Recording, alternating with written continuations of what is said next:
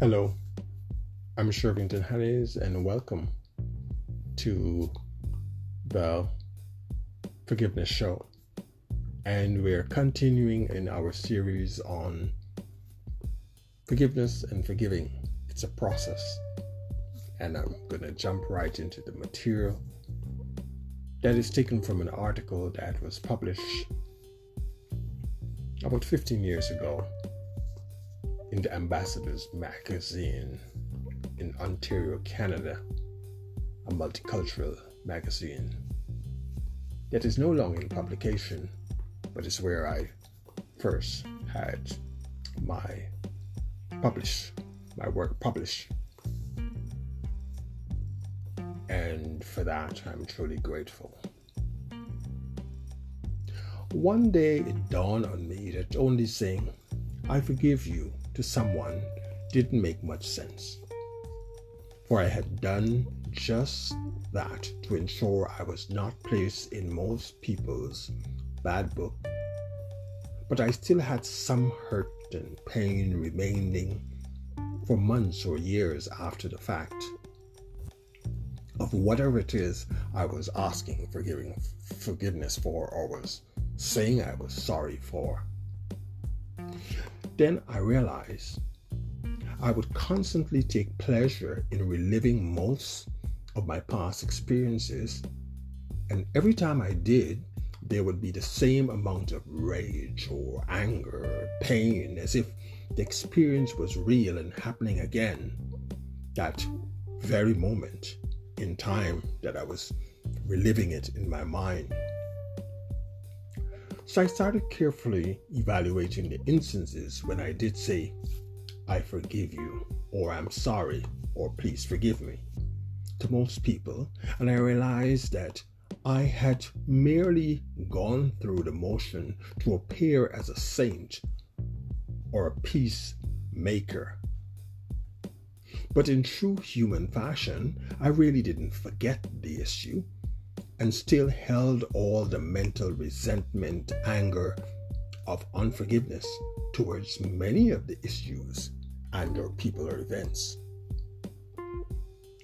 It was during one of my metaphysical course of studies with Mr. Evan Reed, I suddenly had an aha moment and my forgiveness healing really got started.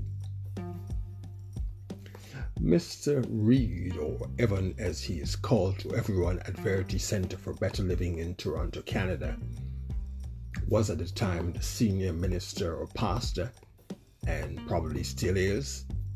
And he is, in my opinion, a master at metaphysical interpretation of biblical teaching and principles. He would say, let's look at the word forgive, and let's take it apart. Forgive. And then let's put it together again, but differently. Instead of putting the for in front of the give, let's put the give in front of the for, and we get give for. Give for. Okay. It doesn't make much sense that way, but that is the point of this little exercise. Often in situations where forgiveness is necessary, the whole situation might not make sense as the reason why everyone involved in the situation should demonstrate some amount of forgiveness or take some responsibility or full responsibility for what happened or didn't happen, or have a willingness to look at the situation differently. The new way of looking at forgiveness and forgiving means giving up something and replacing it with something else, giving up one interpretation of the situation, one viewpoint of the situation, and being willing to replace it with something differently when you look at the situation differently. In most cases, the thing that needs giving up or releasing is usually the thoughts or feelings about the act or event, because usually once the act is done or the situation has happened and passed, it cannot be changed or forgotten. And based on the ABC model of the REBT therapy approach, of A being the activating or inciting moment, B being the beliefs and the thoughts and opinions or concepts that you have about what happened, and then C being the consequences in terms of feelings, more thinking about the situation, whether you're going to blame yourself or become the victim of the situation in your mind, and then you have feelings to go along with it, and most times behaviors. And let's jump to what is my specialty in terms of addictions: substance use, abuse, and misuse, dependency. And there you're likely to make irrational decisions, and you would have ways in which you decide to cope, and you either have process addiction, sex, gambling, shopping, or you have substance use, abuse, or misuse to cope with what you're feeling or the behaviors you're having. Mr. Reed's book, Tilting the Soul Forgiveness, helped me understand that true forgiveness is a process that starts and ends with me. Namaste.